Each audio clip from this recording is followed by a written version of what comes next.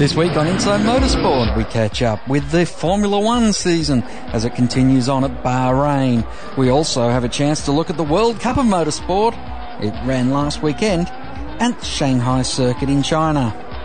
But first, we speak to the winner of the Bathurst 12-hour. He's heading off to Pukekohe this weekend to run in the V8 Supercar Series.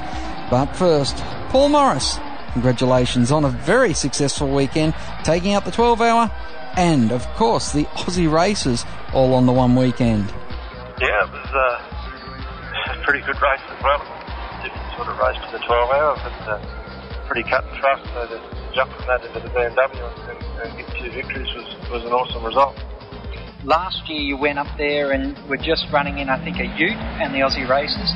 This year to come back and jump back in a BMW, how did you enjoy that experience? It was good. It was I haven't driven a BMW for about 10 years now, so it was good to be reunited with the marque and also get a win, even though it was a privateer effort. It was still still got a lot of emotion there for the BMW brand, and especially with driving with Verdo, it was pretty good fun.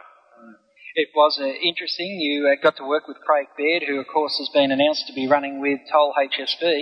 Obviously, BMW, Craig was with BMW New Zealand for a long time and won a lot of touring car championships for them, and we've teamed up for Bathurst a few times together, and we've also done the Daytona 24-hour, and we're pretty good mates, so we know how each other operates, and we sort of bookended the race and got Holty to do some good laps as well, and that's what won us the race.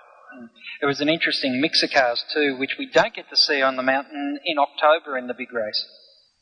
It was. There was only sort of one really good factory team there. That was the Subaru team, and if you can take it, I think the rules were good. The cars weren't allowed to be modified too much, just springs and shock absorbers, and still had to run the standard brakes. So that allowed teams to take a car off the lot and without a lot of preparation go racing, and it certainly showed that the BMW has a good pedigree, and it was ran faultlessly all day. You're getting ready now to go to New Zealand, and the Pukekohe track is a pretty quick one. The last time you have to visit there too, so I guess everyone who's got any sort of relationship with New Zealand, as you had done in the past, having Team Kiwi Racing operating out of your sheds, would be looking forward to going back there again.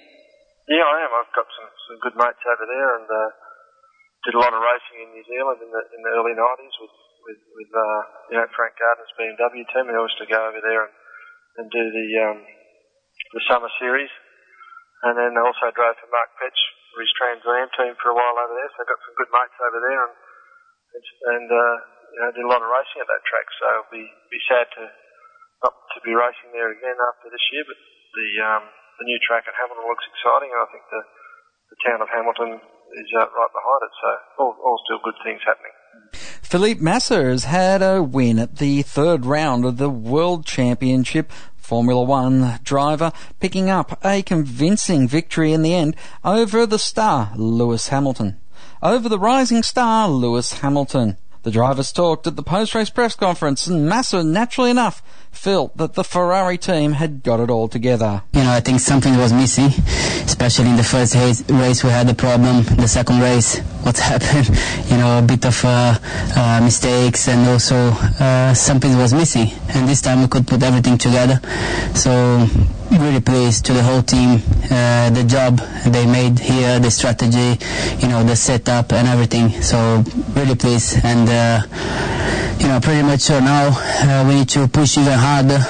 Looking at McLaren is quite close. We need to push even harder to try to keep the momentum. Let's talk about the start. A lot of pressure, a lot of talk about that first corner. What was it like from your point of view? No, the best way is to make a good start after. When you have all these problems on the media during the week. Fortunately, it was just 1 week, and the best way is to do a good start. To do a good race and to finish in the front. So I'm sure now they're gonna talk different way. You looked to be in control, but Lewis started to come very close to you towards the end of the race. What was it like at that point? Well, the first stint, my car was not really well balanced, so I was suffering with a lot of oversteer, and Lewis was quite close during the whole stint. And then the second stint was fantastic for me. The car was behaving very, very well on scrub tires, and I took a little bit of front wing, and it was really much more easy to drive. I could manage to build a very, very nice and good gap.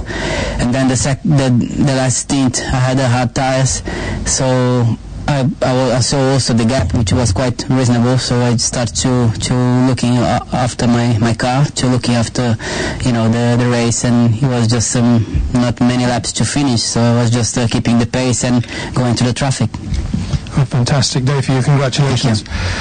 And Lewis too, congratulations to you. Let's hear about that first lap, first of all. It was very, very close. Yeah. Unfortunately, I didn't get the best, I didn't get as good a start as Felipe, but, he did very well into the first corner. Managed to keep first. I just had to try and make sure that I stayed as close behind him as possible. Maybe have a chance in the first lap, but I think we were fairly matched, and I just had to make sure I stayed as close as possible to him. So when we came into the pits, I knew I was going longer than him.